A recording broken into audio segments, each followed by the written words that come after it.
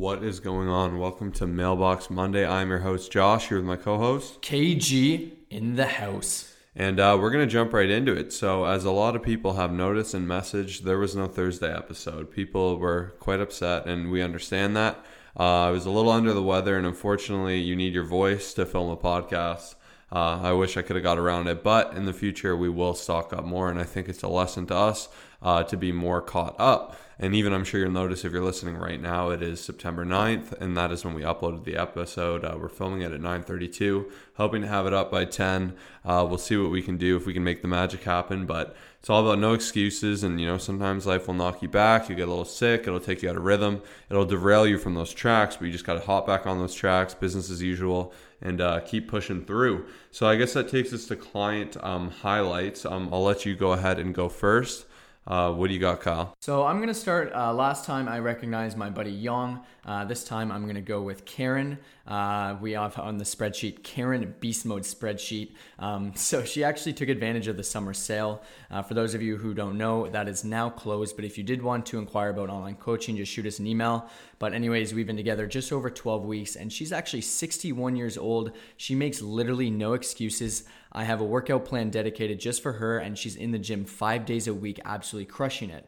So this is our 12-week mark. She's gone from 143 pounds to 134, so that's 9 pounds lost. There have been some ups and downs. We've had to make a couple changes with some refeeds, and now I have her on keto macros just because that's kind of what fits her lifestyle and what she enjoys best. And all of this is all custom, and I just want to give her a huge shout out because she's lost 3 inches on the waist, 2 inches on the hips, 2 inches around the shoulders, and she's just really happy and has seen tremendous progress, especially for a 61-year-old. Obviously age isn't a barrier, but at the end of the day, a lot of people, will become older and just try to make a lot of excuses. And for her, this is a testament to our coaching, but not only that, but her work ethic as well. So huge shout out there. At the end of the day, there's no excuses ever, and for her, she was having a lot of tough times pushing past those barriers, but once she jumped on the online coaching, it's a lot easier following a game plan, and she'll attest to that as well. That's awesome. Shout out to Karen, and I guess my shout out this week will be my client, Karen. We'll have a Karen theme here. I have a few Karens right now. Karens seem to be absolute beasts. I get a bad rep, Karen memes. I don't know if you know, but there's a lot of memes. It's like when Karen wants to speak to the manager. And I don't know why poor Karens have got picked on, because every Karen I've known has been amazing. Yes. But it is pretty funny. Like you see now, the shorter haired woman with the angry face, let me see your manager kind of meme. It's pretty funny. So I always, when I find a funny meme, I show it. But Karen absolutely killed it at her second powerlifting comp, taking first place. And I think she was third overall female lifter. I could be wrong about that. I wasn't able to say for the award ceremony, but she absolutely, did an amazing job. I believe she put up, and I know I'm going to mess up one number, and she's not going to be happy about it, but I'll do my best. I believe we put up around 138.2 on the bench, and there was tons left in there too, so there will definitely be a meet in the future, and maybe she'll hear this, but my goal today is to actually do a gym PR. So for those of you that don't know, bench PRs in competition are very tough because you have a ref actually cueing you to start the lift, so you can't begin by yourself, and then they also cue you on the press, which is tough because the pause isn't in your control. Someone else is telling you when to power off your chest, and that can really mess you up. And that's why I do usually allow, maybe myself about a 10 pound drop from my actual gym PR to a comp PR to play it safe, because it's very tough when someone else is telling you, hey, press it up now, versus when you're just beasting it out, you got that energy going. So it's tough too, also with females, because they have to do it in 2.5 kilo jumps for competitions, which is just over 5 pounds. And 5 pounds on a bench, when you're a 120 some pound female, is quite significant, right? If you consider it's nearly 5% body weight. Like for me, that would be a very big jump. That'd be like almost a solid 15 to 20 pounds relatively. So they make it kind of tough where you're really stuck. We either could do 138, which would be easy, or 143, which would be a push. And it really puts you in this odd situation. But that's kind of the way it goes. Then next up for the squat, I think we had it up. I can't even remember. It was somewhere around just underneath 270, which was awesome. I have it here on my notes. We ended up doing 264. and it was easy. 264.6. That was absolutely simple. And then deadlift, I can't remember the max, but she killed it. Did an absolutely amazing job. So big shout out to her. She works super hard. I train with her 4 times a week, and we've got some big plans coming up for the future. We've got 2 Karens that are absolute beasts, crushing it. I love it. Yeah, and then a side note for mine, she had her goal was to be a ripped grandma, and she accomplished that. So it's pretty cool to see. And just, the biggest thing is a lot of times you guys don't see, because we're not always uploading a million YouTube videos, unfortunately, as much as we'd like. And we are like behind the scenes working with so many individuals, and that's kind of what our biggest job is. And obviously we try to promote that through the Instagram stories and our podcast as much as possible. But, if we're not uploading something, just know that we're transforming some people in one way or another through text, through videos, through in-person clients and all that. And it's a lot of fun, and I'm excited for the future for all these lovely people. But looks like we're going to have to film a video this week. That'll be fun. We have a sponsorship video for something we've always wanted to do. So that's something to look out for. We'll get to that another time, but that'll be a good time. So right into Mailbox Monday here. So what tips do you have for rear delts? Also, what are your favorite rear delt exercises? So for those of you that don't know, shoulders have 3 heads to them. So you have your anterior head, which is the front head of the shoulder, if you want the layman term. Then you have your lateral head, which is your side head of the shoulder. And then your rear head, basically, which people just call rear delts, but it is technically the posterior delt. That's the proper term for muscles, relative to your back or behind your body. Posterior. I don't know why I always think of post is behind me, and that's what helps me remember that. Anyway, it's not too relevant. But the really important thing that people neglect with rear delts is it's very easy to build your front delts from things like bench, shoulder press. And it's something that you see a lot of guys do. And what that does is that actually hunches them forward. And it gives this weird look where you look like you're trying to kind of rub your shoulders close together. And you look hunched over like a hunchback, like a jack hunchback. And it's a really horrible look in my opinion. Whereas rear delts, what they do is they posture you out. They're going to pull your back. So if you have rear delts and a strong back, you'll have a really nice looking strong body where you're standing up straight, where everything's being pulled how it should, where your chest can open up and look as big as possible. So the people that neglect them definitely pay. Everyone jokes that you see the guys in the stringers, all hunch forward because they're chest bros. They only train chest and never hit these rear delts. So it's definitely a muscle you don't want to neglect in terms of posture and general appearance. It is absolutely so important. Furthermore, the reason they're important is a lot of people only will work the lateral and the front head. And the problem with this is it doesn't present a full, nice looking shoulder. When you have a big rear delt, your shoulder just looks absolutely filled out, all the way around. You can just see it popping off. And it will really give it that 3D look that everyone desires, especially natural athletes. This is the best thing we can do is really double down and focus here. So what are your favorite movements, Kyle? First of all, I'm going to give 2 tips for this one. Really focus on the squeeze and the isolation. This is such a small muscle group, and if you're doing bent over flies, for example, and you're just rushing through the movement, lifting as heavy as possible, you won't actually be fully targeting the rear delts like you want to.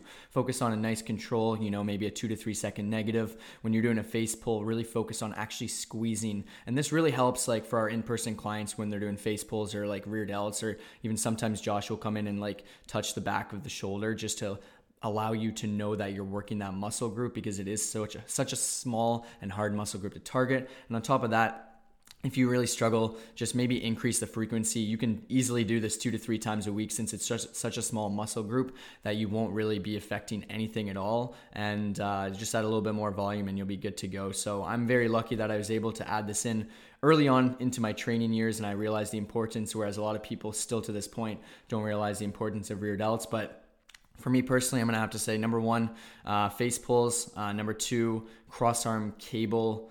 I don't remember what we call them, cross arm cable flies or something like that. Cross arm rear delts. And then number 3 would just be the bent over flies. And I like the first 2 because it's cable and you're allowed to keep constant tension, and those are just all great exercises. What about you? Yeah, those are, Kyle pretty much knows those are my 3 because I program them all the time. And we always do them. So those are the 3 I love the most. One I do love, more of an indirect builder. I mean, it's not going to be entirely, it's more of a rotator movement, but the rotator cables I really like, external cable rotations. They're pretty great, just general to work that rotator muscle, but you do get a little bit of rear delt from that movement, and that constant tension from that cable is really nice. So that's kind of like a double whammy. Work the rotator cuff, get a little bit of rear delt. Everyone wins. So that's another one I personally am a huge fan of. But yeah, once again, it is a weird movement because you kind of have to target it with these specific movements, whereas a lot of other muscles, you can do things that will target a main muscle plus an extra muscle, whereas rear delts are kind of in their own because it's a weird thing to work. You'll get a little bit from some back work, but not much at all. So it's definitely important to add these in and get at it. Yeah, if you haven't already, add them into your routine. All of our clients know that we love rear delts, but don't neglect it for sure. All right, so next up, what tips do you have for someone who has been preparing for a beach body for the last few months and is approaching their target date?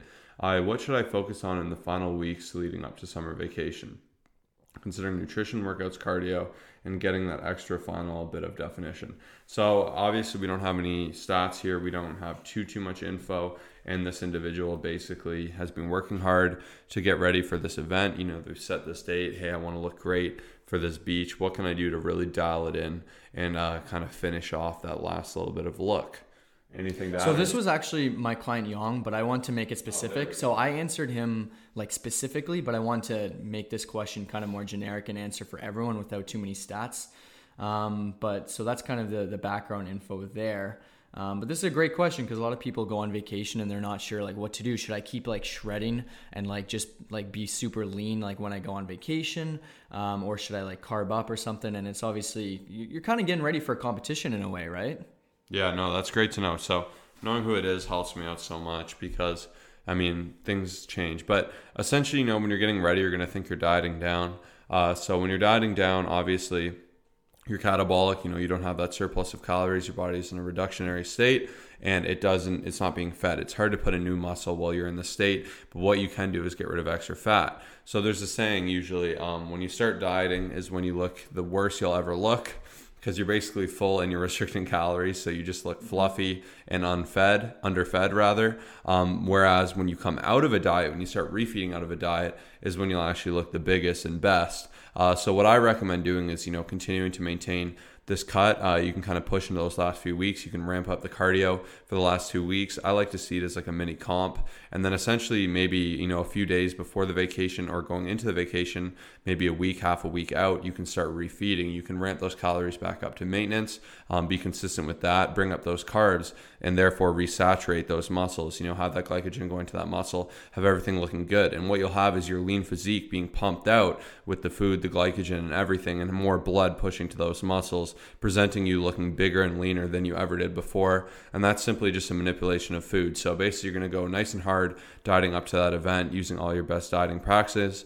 Obviously he's in coaching, so he's good to go. But refeeding, if there is a time where you want to look really good, will do you such a favor. And then also if you get some pre-pump for any event, like if you're going out with friends or something, that's how you can look ultra, juiced up, looking real tough.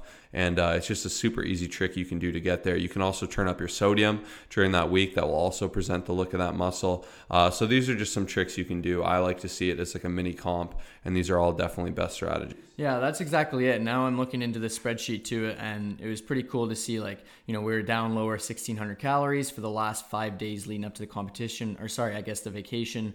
Increased it by about 400 calories, almost doubling the carbs. So we went from 160 carbs to 250, not doubling, but basically 100 extra. So that's obviously going to make him look fuller, just kind of a nice little 4 to 5 day refeed to replenish those muscles and just obviously go from depleted to more full, his full self. And it was cool to see all the Instagram videos going man, really filling out, those carbs did you well. But another tip I had, and anyone who's on vacation, because this individual is gone for 3 weeks, is, don't stop what you were doing.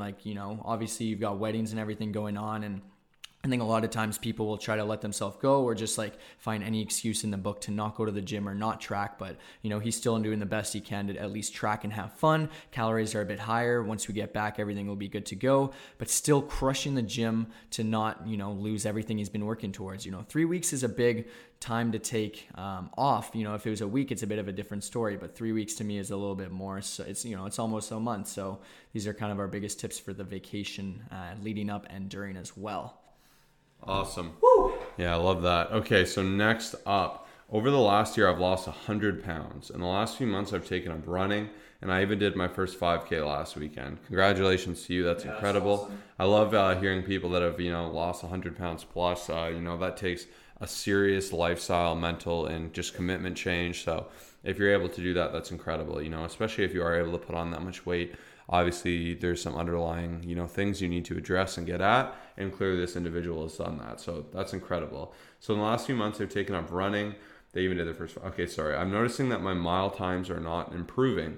They're about the same as they were when I was heavier, even though I'm consistently running 3 times a week. I chose running because it has always been hard for me and I like the challenge. But are some people just not meant to be runners? So I'm not the world's best running coach or runner. I have some knowledge in it, but it's something I've never liked to do. I've more been, quick sport, more hit variety where, you're running quick, taking a break. I like sprinting and everything like that. But my knowledge from running is definitely that everyone is not meant to be a competitive runner.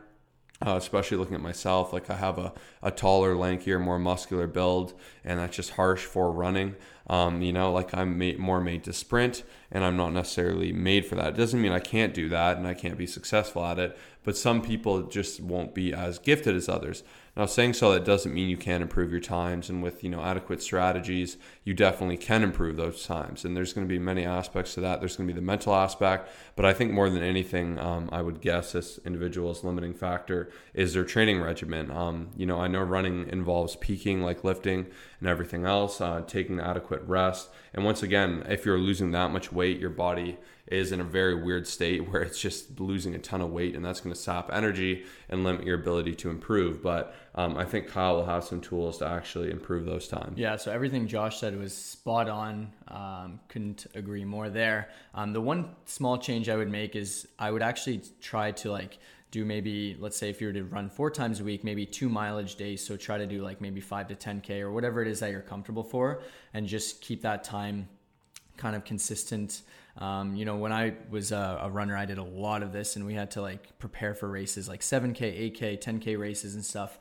And basically a week of training would be one day we would do mileage, which would be maybe 10 to 12 kilometers at a decent pace. Our coach would tell us maybe 80% or 75%, to the point where you're just getting that consistent running in. But a lot of the times it can actually, be a downside if you're going to the full, best of your ability approach. You're just trying to get those kilometers in, clock it in. And it's kind of like volume for a weekly standpoint, right? If you're clocking in, 30 kilometers run or 30 miles or whatever, you're going to be improving in one way or another. But I think the big change that will actually improve your system is break it down into more of a circuit day. So day 2, Tuesday, assuming that you don't feel beat up because, your first day was kind of a percentage based run, actually do maybe intervals. Let's say, start with 3 times 1 kilometer interval, time them, give yourself 2 minutes rest. And I think this is the biggest change that my coach always used to have us do, that would prepare us for our cross country races and track races. Because if you break those down because that's actually what's going to help you with the speed aspect. Obviously you get the endurance from the other stuff, but your issue is that your time isn't improving, and the time couldn't be not improving because you're not doing the actual interval training where you're actually focused on improving each time individually. It's hard to just get up and run a specific race and just go at it to the best of your ability and always be improving, because as we know, it's similar to a PR with a deadlift and stuff. You can't go into the gym every single time and just hit some PRs and improve your numbers. You got to have an approach, you got to have a system, you got to have a game plan, and each week you have to look at it like a full-on training block like you would for working out. So that's kind of my takeaway. I mean, you could always improve upon it and just make sure the numbers are getting better for those intervals. You could go from three intervals by 1 kilometer for the first week to 4 by 1 kilometer, and try to keep the same times and stuff like that. So if you do need specific help, I would love to help you out and design a game plan for you. So just shoot me a message and we'll go from there. Yeah, especially when you're trying to do 2 large things. I think it's someone more than anyone who needs coaching, because it gets really tough past that 100 point. When you're severely overweight, losing weight, it's very easy. You can just cut off excessive, dramatic habits. But once you get more to the nitty gritty, it does get a lot tougher. And especially if you're looking to improve as an athlete, someone like Kyle and that coaching would do you very, very well. So yeah, once again, a lot of people have been asking. The summer special is over. We're only able to take so many people at that. Saying so, you can still sign up for normal online coaching. It's still incredibly affordably priced, more affordable than anyone else. And we add twice the value. So what we like to say is, we're cheaper and we deliver more value, and I firmly believe we under-promise relative to what we deliver, and we definitely do over-deliver every time. It's something we're very passionate about. We strive to just make people do better, be better, and feel better, and that's definitely something we can do for you. So if you want to learn more, just head over to our website, colossusfitness.com. Just Google it. I know Colossus is a little weird, but if you Google it, you'll find your way over to us. We got tons of great resources there as well. We have some blogs that I definitely recommend everyone check out. We'll keep this episode a touch shorter because we got to go work out, but we're going to get caught up this week. We're going to do some big work. We've got some big things coming as always. Thank you so much for tuning in. Have a fantastic rest of your Monday or Tuesday for all those late listeners. Peace out. Crush it.